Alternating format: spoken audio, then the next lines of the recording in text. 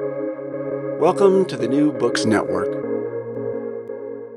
I'm Chris Holmes, and this is Burned by Books. Here you'll find interviews with writers you already love, like Jennifer Egan and Rebecca Makkai, mixed in with up-and-coming voices like Alexandra Kleeman and Rumaan Alam. You'll find us wherever you listen to podcasts, but check out previous episodes at burnedbybooks.com and on Instagram and Twitter at burnedbybooks. Let's start the show. Over 40,000 people die to gun violence in the U.S. every year. This is 10,000 more per year than just a decade ago. Diving into the details of all this unnecessary death produces even grimmer statistics. Firearms continue to be the leading cause of death among children in the U.S. There were 656 mass shooting incidents in 2023. Add to this our near monopoly on female homicide, with 70% of all femicides in high-income countries occurring in the U.S. This level of preventable death by suicide, homicide, and accident is a standard unmatched by any wealthy democracy. Enter the AR-15, an innovation in military ground warfare, a gun that is lighter and less error-prone than all of its predecessors, with the capacity to fire small-bore bullets that move with such speed and devastating lethality that even a lightly trained soldier can use the rifle to overwhelming effect. Reporters for the Wall Street Journal, Cameron McWhirter and Zusha Elinson, begin their historical account, American Gun, the true story of the AR-15, with the question of how this gun came into existence. Following the life of the inventor, Eugene Stoner, McWhirter and Elinson tell the story of how one man's invention overcame the bureaucracy and red tape of the military to transform American combat. That history, which is told with a novelist's skill with character arc and intrigue, is then intertwined with the twinned existence of the AR-15 in American civilian life. American Gun pivots halfway through from its historical focus on the lifespan of one weapon to the consequences, intended and unintended, to allowing the endless reproduction of that gun and normalizing its presence and its inevitable reign of violence in American life. Profiling gun lovers and those whose lives and bodies are torn apart by its omnipresence in our lives, McWhirter and Elinson reveal a history of one gun that continues to unfold as a metaphor and unlikely reality of a country overcome by gun violence. It is a necessary book that will have a lasting impact on our one true American exceptionalism. Cameron McWhirter is a national reporter for the Wall Street Journal based in Atlanta. He has covered mass shootings, violent protests, and natural disasters across the South. He is also the author of Red Summer, The Summer of 1919, and the Awakening of Black America. Previously, he reported for other publications in the U.S., as well as Bosnia, Iraq, and Ethiopia. Zusha Elinson is a national reporter writing about guns and violence for the Wall Street Journal. Based in California, he has also written for the Center for Investigative Reporting in the New York Times Bay Area section. Welcome to the show, Cam and Zusha. Thank you so much for having us. I'm so pleased that you're here. I think this is such an important book, and it's a big book, but it's a book that reads very quickly and very intensely. It's the history of a very specific rifle, its invention and its repercussions. But the gun problem in the country is incredibly multifaceted, with millions of firearms moving through society in different ways and with different purposes. What was important to you both about focusing on this single and singular weapon? And maybe, Cam, if you want to start us off. So thanks again for having us on. I would say the result of focusing on the AR-15 was purely a consequence of our reporting. Zusha is based in the San Francisco area. I'm based in Atlanta. We're both working for the U.S. News section of the Wall Street Journal, and we cover breaking news and politics, etc. But we also cover, unfortunately, a lot of these mass shootings that have been taking place in recent years. And we kept running into the AR-15. We started texting each other and calling each other when there would be a mass shooting, asking if it was an AR-15, and increasingly the answer was yes. And we were intrigued by that, and eventually we were paired to do a story for the journal, what ended up being a business story about the popularity and the rise in sales of the AR-15. But we found so many interesting aspects to this gun's history, the social history of this gun, from the Cold War to today, and including the inventor and wars and generals and spies and cultists. It just went on. And then all the political battles that have arisen. And then also all the people who've been impacted by this rifle's presence in our society, that we felt it had to be a book. Zusha, did you feel at all that giving such careful attention and research to the gun was in any way sort of antithetical to your having to cover the violent repercussions of the gun's existence? Or did it feel important to do that historical work because of that very fact? Yeah, in our reporting, as Cam said, we have covered all the major mass shootings. And in doing so, I've gotten to know many survivors of these mass shootings, followed them over the years, watched them try to recover from their devastating injuries. And as we started to look at the history of the gun that was often used in these mass shootings, it was extremely important for us to know the real history behind it. There are so many myths out there, on both sides of the gun debate about this gun and what it can do and how it originated. So I think one of the most important aims for us was to bust all those myths and once and for all write down the true history of this controversial weapon. So the first half of the book follows the unlikely rise of Eugene Stoner, the inventor of the AR-15, and its military twin, the M16. His is really a quintessential American story. The inventive genius of a single man takes on the bureaucratic machinery of the military to forever change the way rifles are used in combat. And this doesn't even begin to cover the unlikely life of that gun as part of a civilian arsenal. Would you tell us a little bit about that American story and how Stoner became the central figure for you in the history of that gun and also in the multifaceted lives of the AR-15?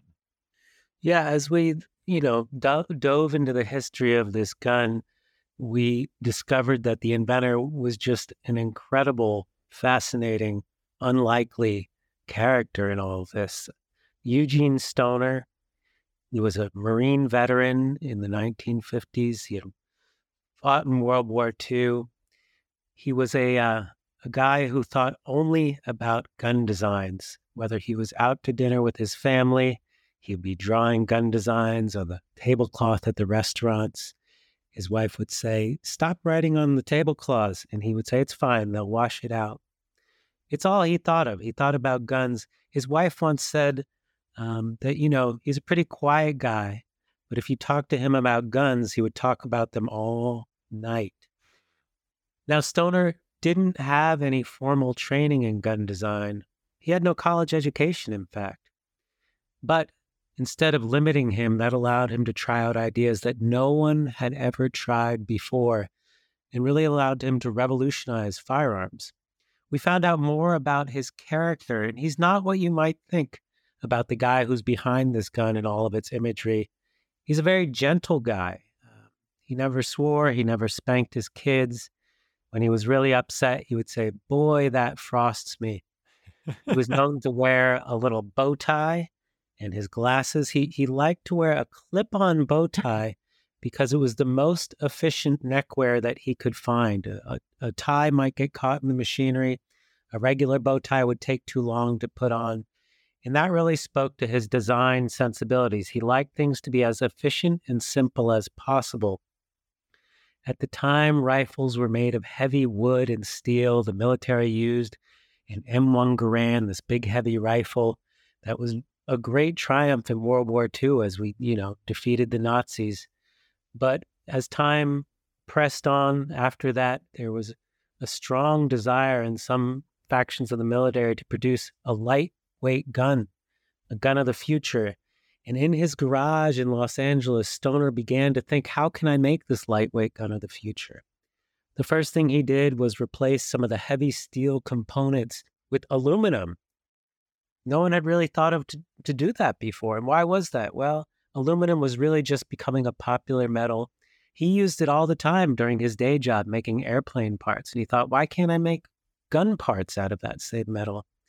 He also made an incredibly efficient gas system. It basically uses the energy from each shot fired to reload the weapon and expel the spent casing. And he designed the system in an ingenious and very simple way that replaced a lot of metal parts with light, frictionless gas. And, we were really lucky to be able to read a bunch of his personal papers.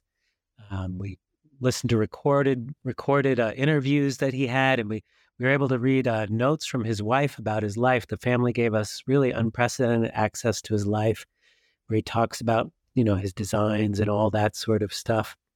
He got his big break. His wife is always nagging him, what are you doing all the time designing guns? But he got his big break in 1954 when he met an oily gun executive at the range.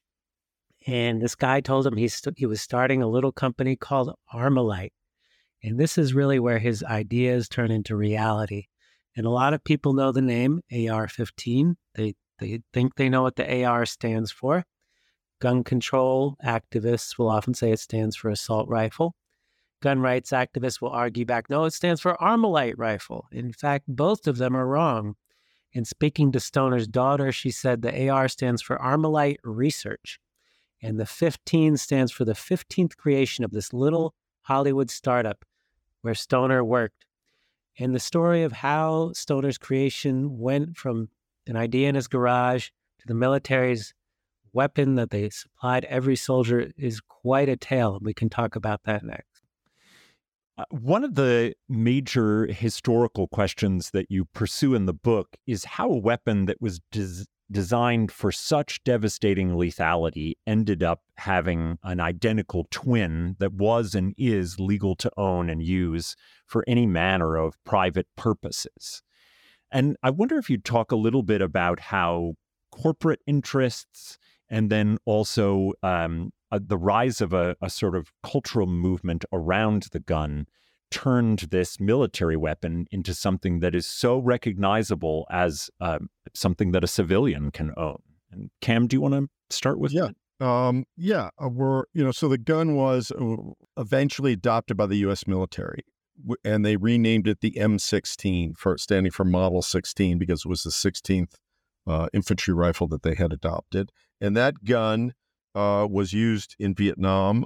There were lots of problems there, but so the gun was really not liked by veterans.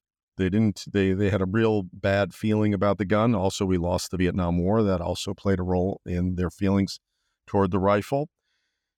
And as Zusha mentioned, it was made with all these sort of new parts. It looked very space age. It didn't look like a traditional hunting rifle.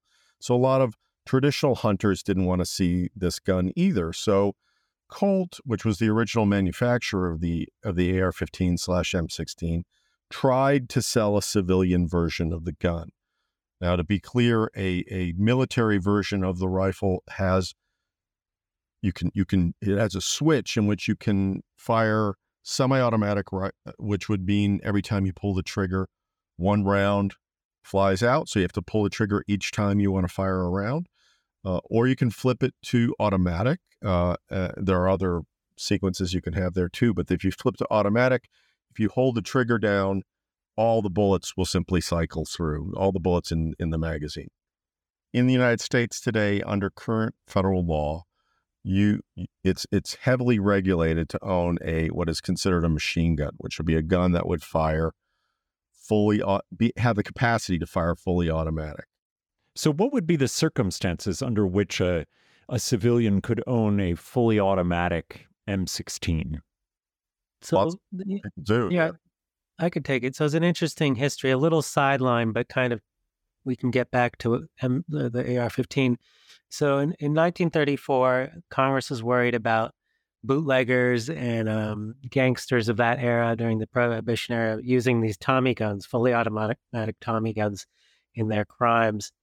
And they made it very difficult for any civilians to get their hands on it. Basically, you had to register it with the federal government, pay a tax, and go through a pretty onerous background check. Then in 1986, Reagan signed a law that banned the new manufacture of new machine guns. So basically, you have a limited supply of machine guns, and anyone who has them has to jump through a lot of hoops to get them. And what that means is that their value has gone way up because there's a limited number of them. And so they cost anywhere from $40,000 to $60,000 each. And there's no more, you can't get a new one. So that means they're really in the hands of wealthy collectors and not so much in the hands of people who would go around shooting people. Of course, there are, not to get too far into it, but of course there's illegal ways to make machine guns, but legal machine guns are generally in the vaults of wealthy people. And whereas the AR-15, which the civilian version can only fire semi-automatic, is widely available. And I think it's important to point out that soldiers for generations have been taught by their drill sergeants and others to fire semi-automatic in combat unless things are really going badly. And so most of the soldiers who go into combat fire semi-automatic. And to be clear, the ammunition they're using, the speed at which that the bullets fly out of the weapon, the shape and the design of the weapon are virtually the same. And so how does this weapon that is virtually the same end up moving into civilian life? How do the kind of the presence of corporate interests combine with a kind of social pull end up with this being something that's so present in American life? As I alluded to, the gun after Vietnam, and traditional gun owners did not like this weapon, and efforts to when the gun came out of patent in 1977, some small gun owners started to produce AR-15s for civilian sale, and there was a lot of resistance. We have stories in the book of gun companies, the executives in these small companies going to NRA conventions and giving them the finger and yelling at them. People did not want, traditional gun owners did not like this gun, and veterans did not like this gun. So for many years, the only people who were really attracted to it were extremists or survivalists, some gun collectors. It really wasn't selling very well, frankly. But that started to change in the 1980s, particularly in the late 80s and early 90s, when we started to have a lot of discussion about what to do about what was described at the time as assault weapons. There had been some shootings involving AK-47 style guns, and there was a concern by a lot of law enforcement that we needed to do something to restrain how these guns were getting into the hands of criminals, and they wanted to figure out a way to stop that. And there was a lot of political battling going on. Then there was this assault weapons ban that developed in the early 90s, and Bill Clinton eventually supported it, and there were other Democratic leaders who supported it in Congress, including our current president, Joseph Biden, who was then on the chairman of the Senate Judiciary Committee. They pushed this assault weapons ban, which included the AR-15. And in theory, it was to ban these guns from civilian sale. As we point out in the book, that didn't happen. What in fact happened was the gun, first of all, a lot of gun owners took great interest in the fact that the federal government was trying to ban certain guns from them, and especially the AR-15, which was American invented and American made. So a lot of them rushed out to buy versions of the AR-15 just before the ban went into effect. And a lot of these small gun companies that were making AR-15 were worried that this was it. They were out of business. But in fact, they found pretty quickly that if they made slight alterations to meet the letter of the law and to make modifications to some of the cosmetic requirements of the federal legislation, they could be back in business. And very quickly they were. So in fact, sales of AR-15s went up throughout the 10-year ban. And the whole time, there was this notion among gun groups and gun owners that somehow the federal government was denying them this gun, and it took on an allure. And it grew in not only in sales, but also in just sort of this mythic importance for the gun rights movement. And then we get to 2001 when there was 9/11, and I'll have Zusha take over from there.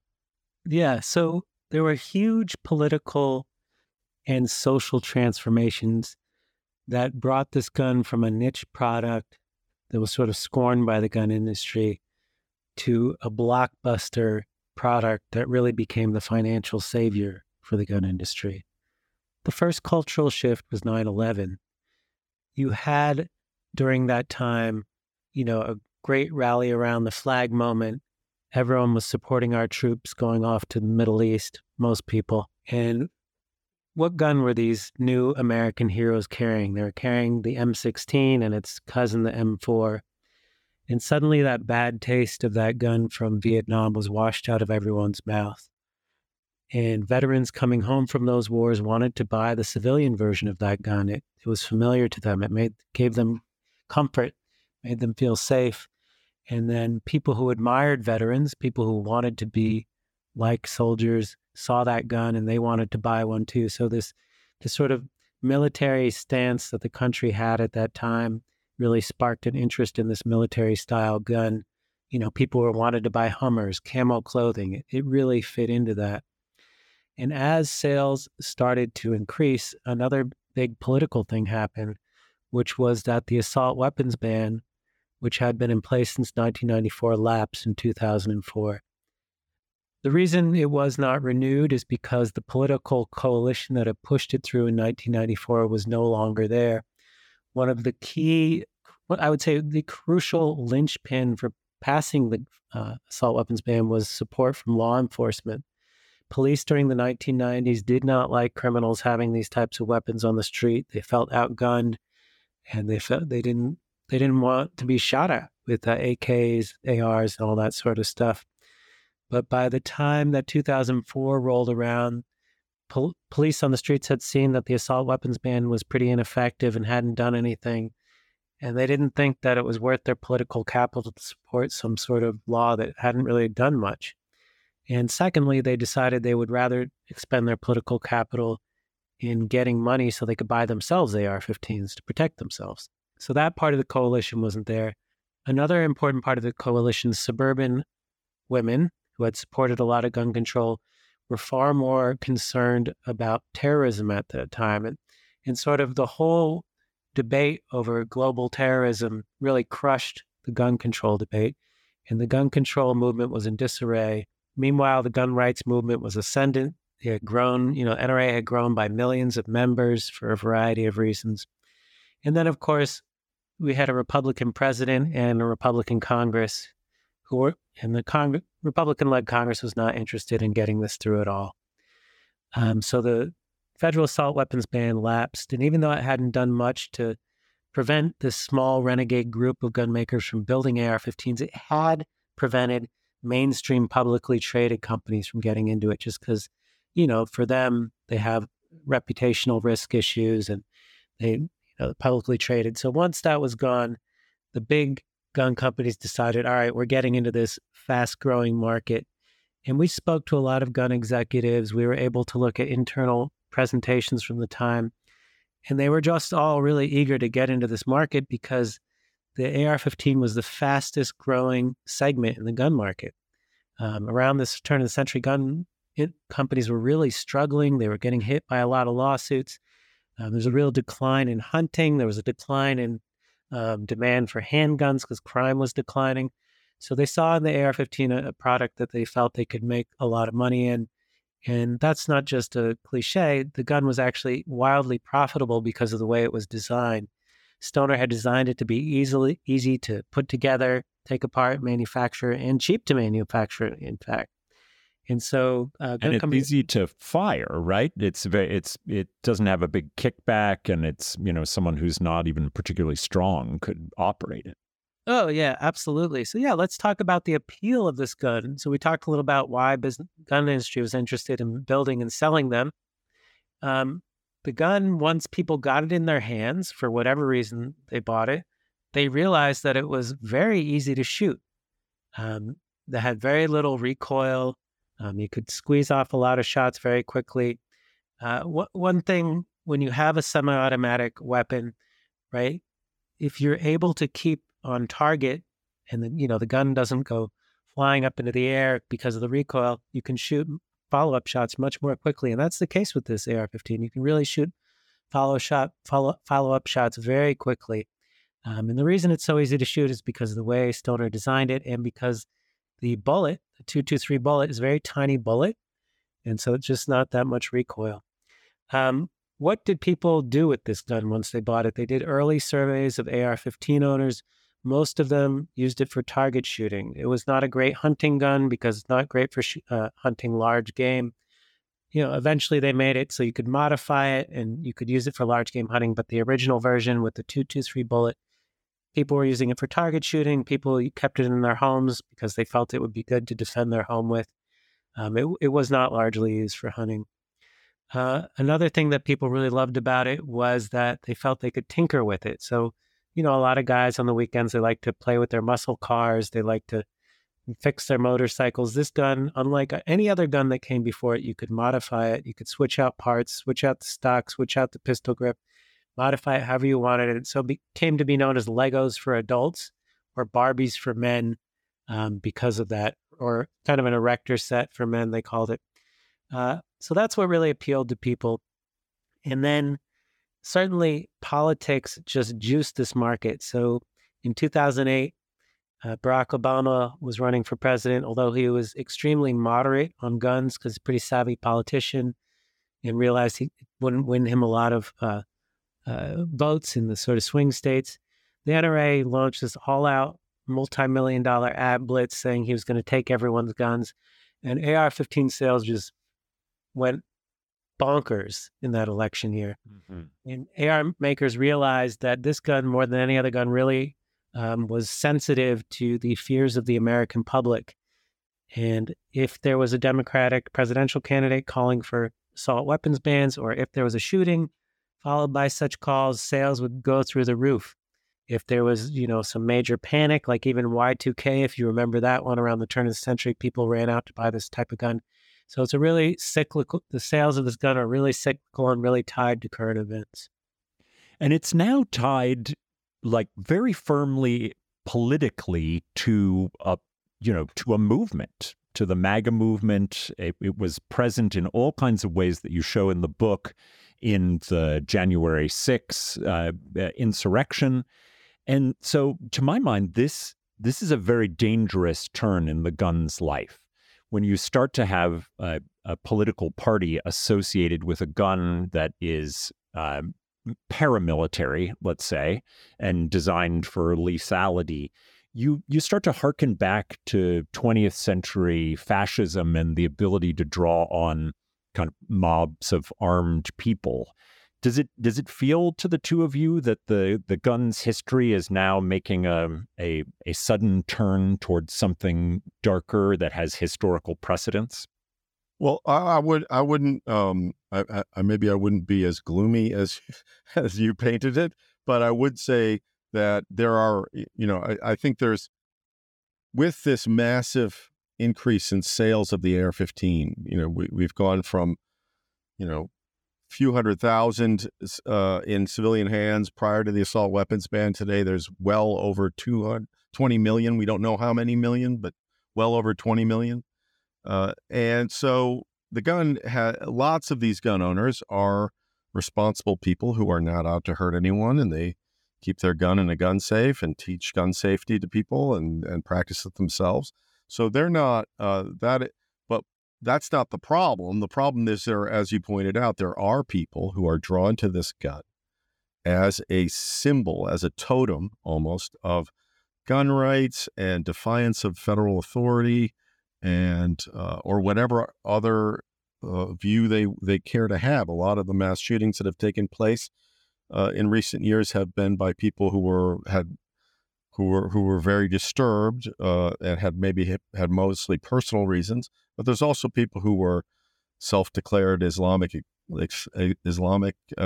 terrorists. There were people who are white extremists, supremacists. I mean, we've had a range of people drawn to this gun and embrace, like David Koresh, as you point out in early. Right. But this gun has become a symbol to them. There is a phrase in ancient Greece, molon labe, which means roughly come and take it. And there was a battle in which the Spartans were facing an overwhelmingly large Persian army. And the king was told, drop your weapons. And his response was, come and take it.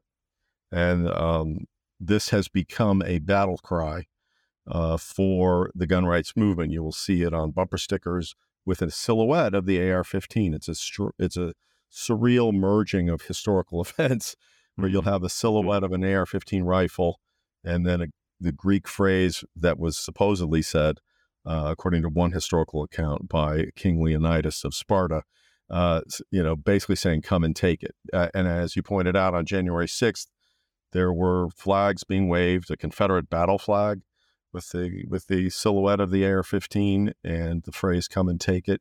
Another flag with the silhouette alone saying, come and take it. We've had extremists practicing with AR-15s who were planning to shoot up, surprisingly, a gun rally that was going to be held in Richmond, Virginia. The federal authorities intervened and caught those people. But the gun rally, they wanted to. The irony. I mean, there are elements out there that believe that are drawn to this weapon in part because they see it as a tool to sow disorder, and there have been, extreme groups showing up at various rallies that we've, and protests that have been held in recent years with these guns. And it has really become for them, to point out on January 6th, there was the symbolism of those flags, but there were also, the Proud Boys were, they had stockpiled AR-15s at a motel not far from, just over the Potomac. For part two, which thankfully we didn't see. They were asking, asking their quote commanders unquote, to come if they can come in. So we were very close to serious violence. And the design elements of this gun developed by Eugene Stoner for the U.S. military to help our soldiers and our allies fight communist insurgents primarily, it achieved all those design goals, and it is a very impressive creation when you really start to understand it. But now the way this gun is being used is a way that would make Eugene Stoner he would be gobsmacked by where we are today.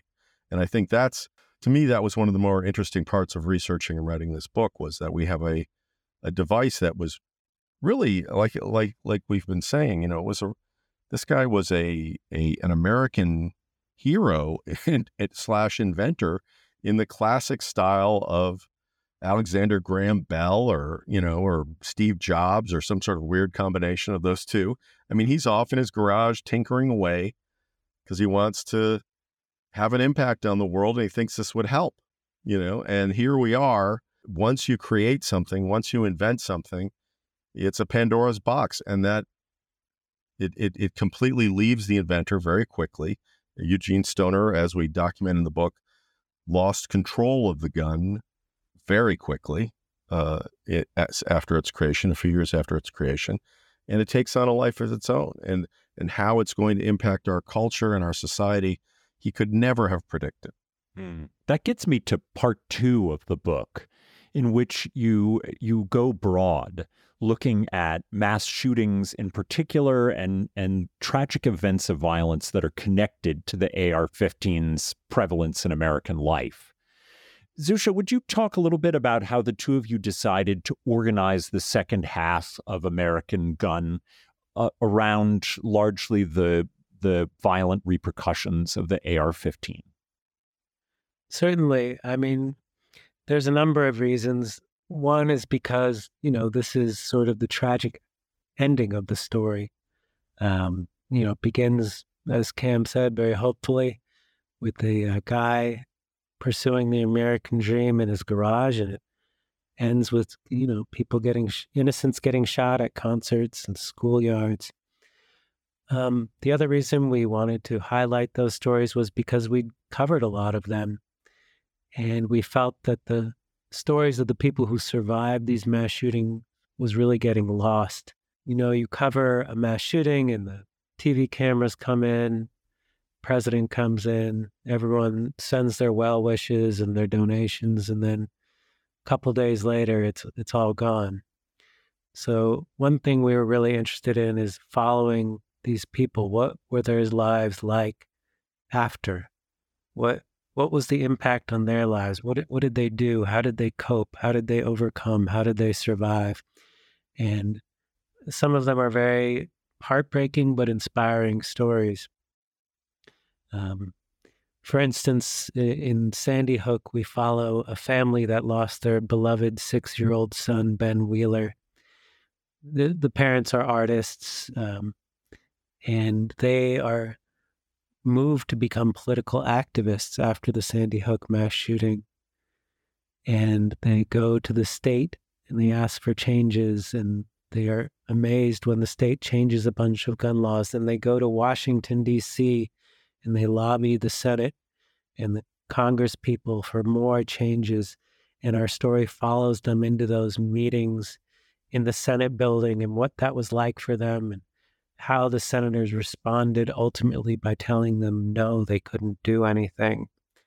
There's this really striking scene that David Wheeler, Ben's father, told me about. He was sitting in a meeting with Iowa Senator Chuck Grassley, a Republican, and they were showing him pictures of Ben and telling the senator stories about their children. And Grassley was looking down at the ground. He couldn't look them in the eye, and he was crying. He was telling him he had grandkids. And then when they asked him, can you vote for this bill we're supporting for universal background checks, Grassley told him no. He couldn't do it. They said, why? And he said, well, the calls are coming into my office saying that my constituents in Iowa don't want it. And he says you wouldn't understand, right? Isn't that right? And they just keep pleading with him. They said, well, why? Can't you just use your position of power? And he finally says, you wouldn't understand. And this just made David Wheeler so angry. We have this quote in the book where he says, who is it that's not understanding? Yeah.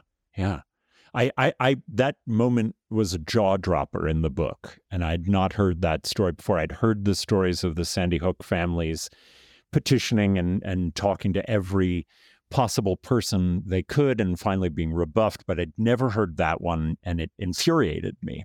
And the total lack of understanding, or perhaps understanding all too well, but being too cowardly.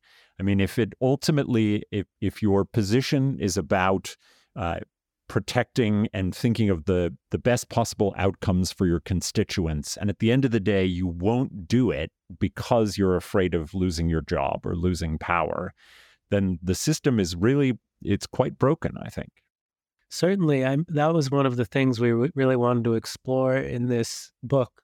So after 1994, when the federal assault weapons ban passed, the NRA went on a real campaign of retribution, and a lot of Democrats, moderate Democrats, and even some extremely conservative Democrats at that time, very rural, who had voted for it, were targeted. And that they took the House from the Democrats in 94 in the midterms. Republicans were in control for the first time in 40 years. And that was in large part because of this assault weapons ban. And ever since then, politicians were sort of looking over their shoulder, worried that if they voted for gun control on the federal level we're talking about, that they too would lose their seat. And they were very afraid because gun owners are very dedicated single-issue voter bloc. It's something that the liberals do not have. There's not a voting bloc, at least at the time, dedicated to gun control. It's changing a little, and we can talk about that in a second, but certainly around the time of Sandy Hook, gun owners were a far more potent force in the political spectrum. A lot of people like to talk about how the NRA is, if you're on the liberal side, they say NRA is this big bad lobbying machine. They're the reason that nothing can get passed through Congress. But it's really because people in Congress worry about keeping their seats. And there are polls that show that conservatives are much more likely to pay attention to their position of their representatives on guns than liberals are. Liberals have a much broader menu of policy options that they're looking at, and guns is pretty far down on the list. Certainly, there's a great swell of support for gun control after mass shootings, but after that, it kind of dissipates.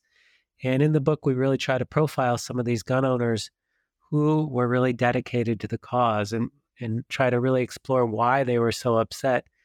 And in speaking to them, these are guys like Chris Waltz in our book who they own guns, they keep them in safes, they train their kids on how to shoot guns, and they do it very responsibly. They never commit a crime, and they feel like they should not be punished for some insane psycho going and shooting a bunch of school children. As Chris Waltz told Cam, who interviewed him, he said, if all AR-15 owners were psychos, you'd all be dead. There's 25 million AR-15s out in the country right now. So it was important for us to explore that very strong gun rights movement to help explain sort of the political outcome on the federal level. Yeah, there's this interesting parallel that develops, and in some ways opposition, and in other ways an interesting way of tracking the continual history between someone like Chris Waltz and then Valerie Callis Weber, who was a victim of the gun when she was shot at a mass shooting incident. Cam, do you want to talk a little bit about how that kind of parallelism in the book works for you and what it was like to interview Chris Waltz, but then also Valerie Callis Weber? Yeah, I mean, I think it's important. One point I'd like to add is it's important to note also we have, in many issues in our country, we have these older leaders who've been around for a long time. And their ideas focus on what solutions they thought worked in the past. So on the Republican side and on the NRA side, we had Wayne LaPierre, who was really pushing for more guns everywhere, including the AR-15. And then on the other side, you had people like Joseph Biden, President Biden, who constantly talk about an assault weapons ban. And new ideas need to be brought to the fore, and they need to be agnostic, not Republican, not Democrat, not conservative, not liberal, ideas that work. And I think that's where, toward the end of the book, we start to talk about that. But Chris Waltz is someone who was ardently for the AR-15 and had trained on the M16 and trained others on the M16 in the Army. And when he retired, he went into contracting, defense contracting, then he kept the AR-15 and would shoot regularly. And after Sandy Hook, he was horrified by what had happened, but he was more terrified and angry that there was discussion of another assault weapons ban. And that led him angrily in his pajamas one night at his kitchen table to start a Facebook page just to sort of vent on this issue. And very quickly that he was suddenly had tens of thousands of hundreds of thousands of followers.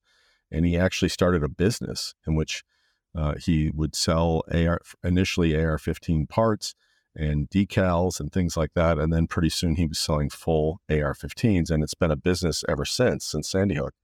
And it's been a very profitable one for him because there was such a groundswell of animosity toward any attempt to to rein in this gun. And he's sort of a quintessential American AR-15 advocate, maybe the quintessential AR-15 advocate.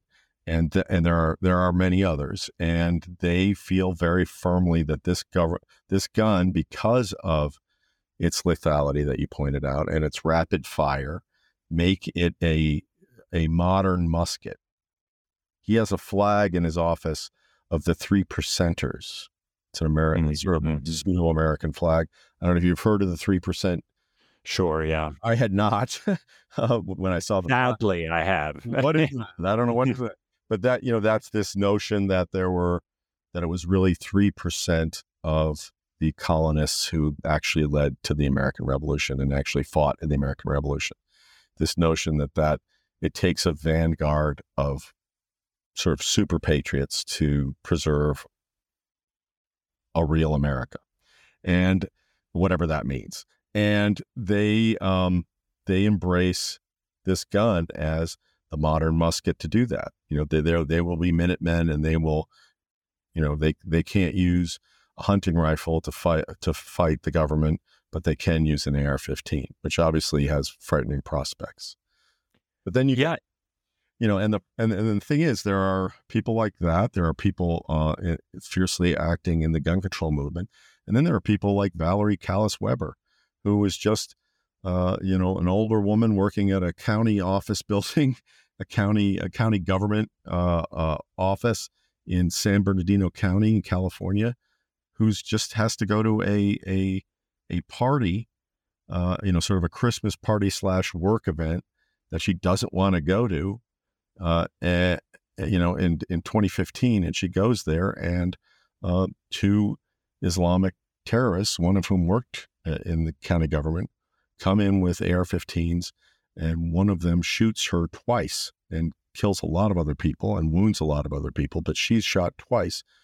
And we cataloged, Zusha met her many times, and cataloged her unbelievable, in my opinion, like incomprehensible efforts at recovery. And she's an amazing 57 surgeries and 3,500 hours of therapy. She was shot in the shoulder, and she was shot in the pelvis.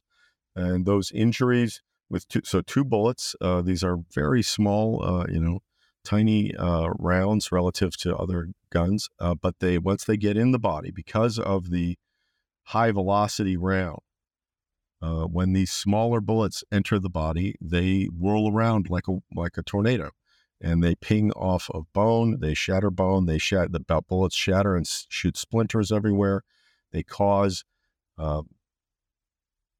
they cause bones that are trying to repair themselves to have sort of almost become hyperactive and produce extra bones. She has to go through surgery in which they're chipping out pounds of extra bone that is sort of, with the body just sort of wildly trying to repair itself from the trauma it's suffered.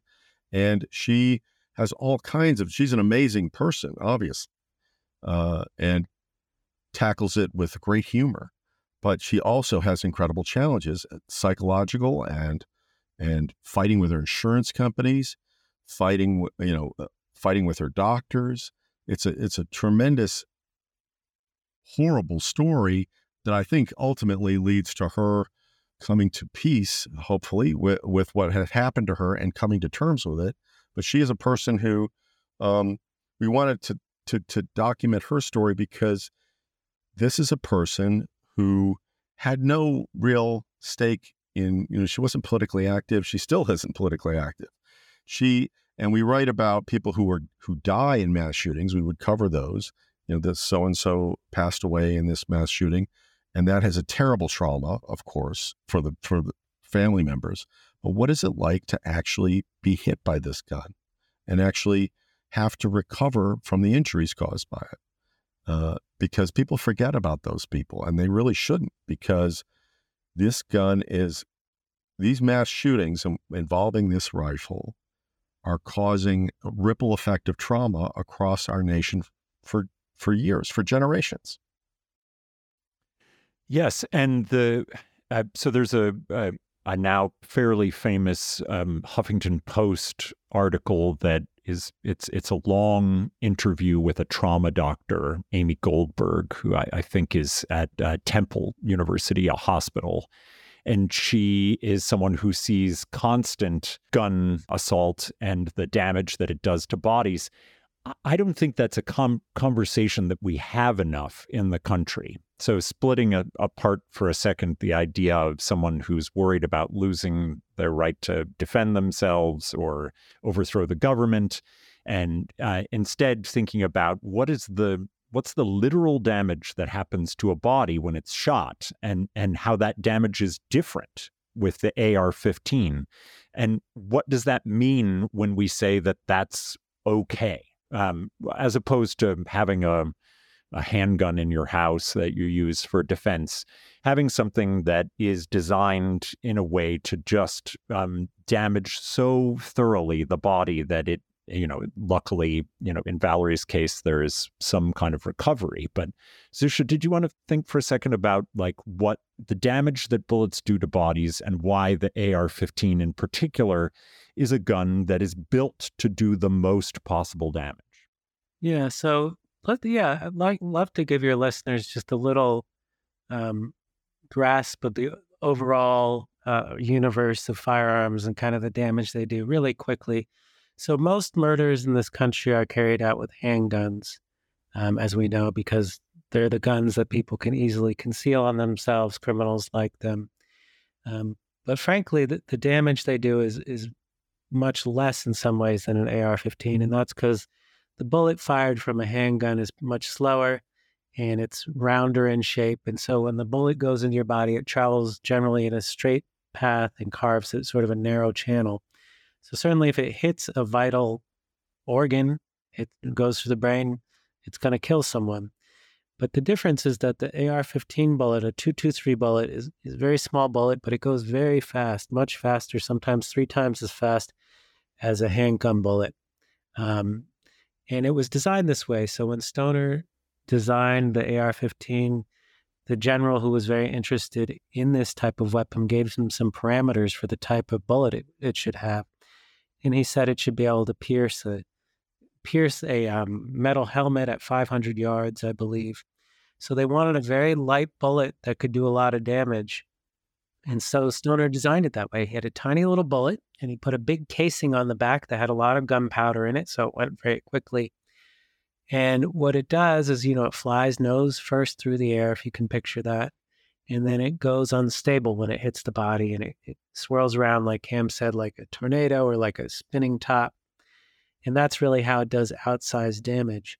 Certainly, if you were shot by a hunting rifle, those have really large bullets that go pretty fast, and they are also designed to mushroom. That would do incredible damage to a human being. But, as we know, a lot of people aren't shot by hunting rifles. They're usually shot with handguns in most cases, and in a lot of mass shootings, they're shot with AR-15s. And so it just does a great amount of damage. With Valerie, it shattered her pelvis, and it shattered her, sort of pulverized her shoulder. And just to give people sort of a bigger statistical picture of this, mass shootings are a very small percentage of homicides in our country every year, very, very small. But still, AR-15s are used increasingly in those mass shootings. We've seen it go from about 5 out of 120 before 2012 to now where we're seeing more than half of all mass shootings, the shooters are using AR-15s. And so, people are looking at this gun more closely because of that. And doctors, as you said, are starting to speak out about the injuries they're seeing. So one of the things I wanted to close us with is you talk with some researchers at Northwestern who point to a couple of policy changes that might reduce the number or lethality of mass shootings. And they point to requiring a permit to own a gun and banning large capacity magazines. But I wonder, in your research for this book, whether you feel like, one, those had any chance politically, and two, whether you see other compromise ways of coming to terms with our real epidemic of gun violence. And I'm thinking about how other countries have managed to, not with one law, but with a sweeping suite of laws, do what we claim that we can't. And I wonder if you saw something that might bridge the seemingly insurmountable gap between two ways of looking at this, that might do some of that limiting of the violence and death. Well, I'll jump in to say that toward the end of the book, we do discuss various options that people are exploring, and that it really is going to boil down to trial and error and trying different things. There's no quick answer here. Despite sloganeering on various sides of this issue, it's going to take a lot of hard work to figure out how we catch up to technology. Technology has brought us to a place that where we don't want a world where we're constantly having these gridlock political battles and where toddlers have to have mass shooter training. This is not what any of us want. So we need to start trying things that could keep people who shouldn't have this gun, keep this gun out of the hands of people who just shouldn't have it. And that's a very tricky, complicated issue. But there are people starting to look at things like raising the age limits for owning a semi-automatic military-style rifle in certain states, red flag laws in which people who have been saying disturbing things to their friends or family or online could have their guns, people could go to court and have their guns temporarily taken away from them.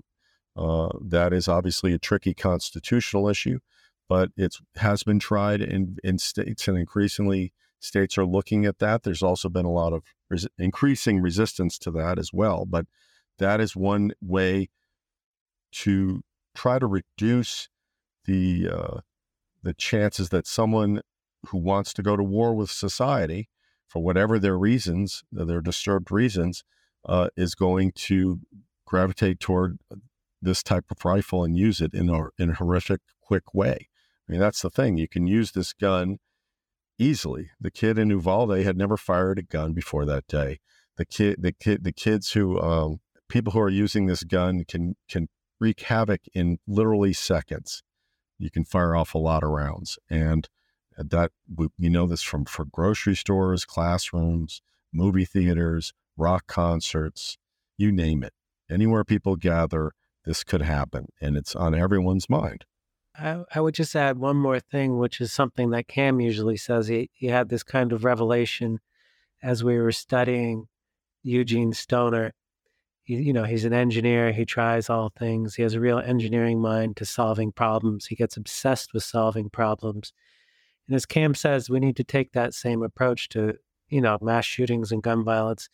We need to lay aside our politics and try things that work, no matter where they come from or whose idea they are, whether that means, having more armed guards in places, which was suggested, initially by the very pro-gun side, whether that means trying out red flag laws, which was, proposed by gun control advocates, but ultimately embraced by some gun owners as well.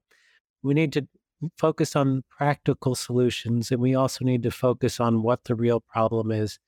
We need to care less about having more people gravitate to whatever side we're on. We need to get rid of the sort of team sport of gun politics and focus on practical solutions.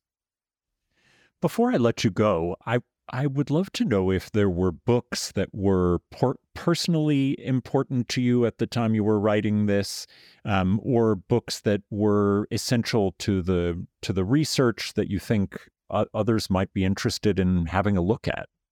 I'll say that this book was written in part because we didn't find a good social history of this gun. There are definitely good technical books about sort of the development of the rifle early on, but there really there was nothing telling the story of Eugene Stoner. There were some explorations of the development of the rifle and Vietnam, but not really cohesive. And certainly no one had wanted to tackle the complex social and political history of how this gun became the most popular rifle in America and the most despised simultaneously. And we were foolish enough to tackle that issue. That's why the book was written, because there wasn't a book like that.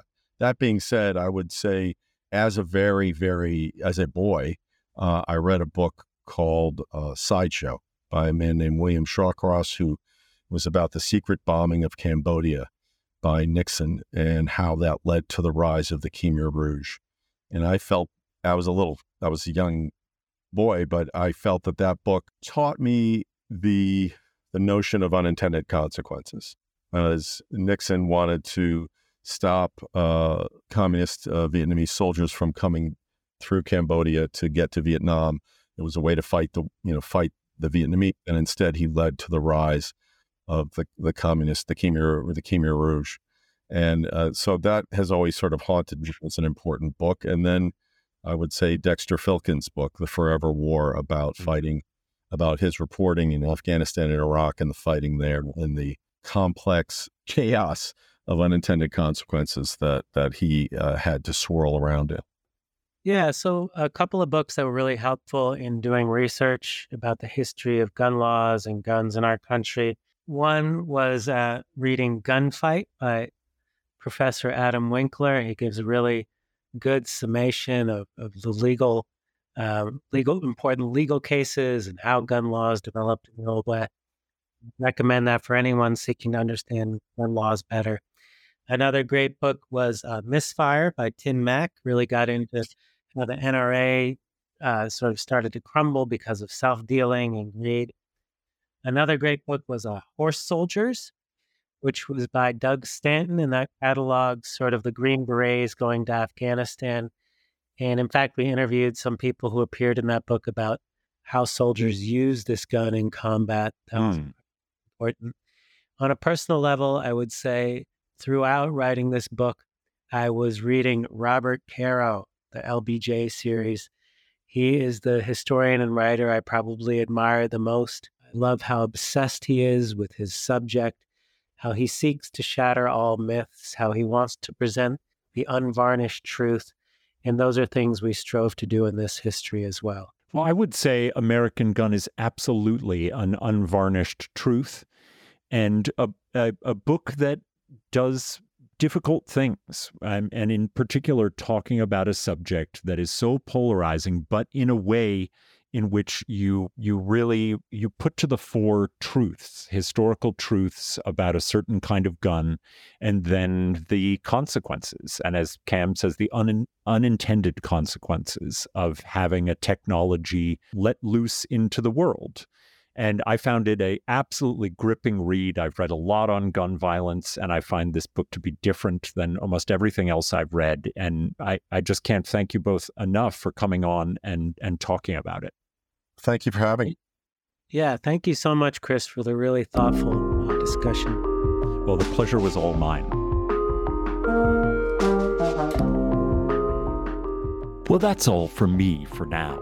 My thanks to Wall Street Journal reporters Cameron McWhirter and Zusha Elinson for coming on the show to talk about their history of the AR-15, American Gun, a book that is revelatory not only for the unusual history of one weapon, but for the ways in which our society has acceded to allowing that gun to circulate unburdened by regulations through the hands of civilians all over the country. You can find links to purchase American Gun, The True History of the AR-15, and all of Cam's and Zusha's recommended books at the website, burnedbybooks.com. There you'll find all of our previous episodes, links to buy a podcast t-shirt, and ways to get in contact. As you listen, take a moment to rate the show on iTunes, Spotify, or wherever you find your podcasts. Until next time, this has been Burned by Books.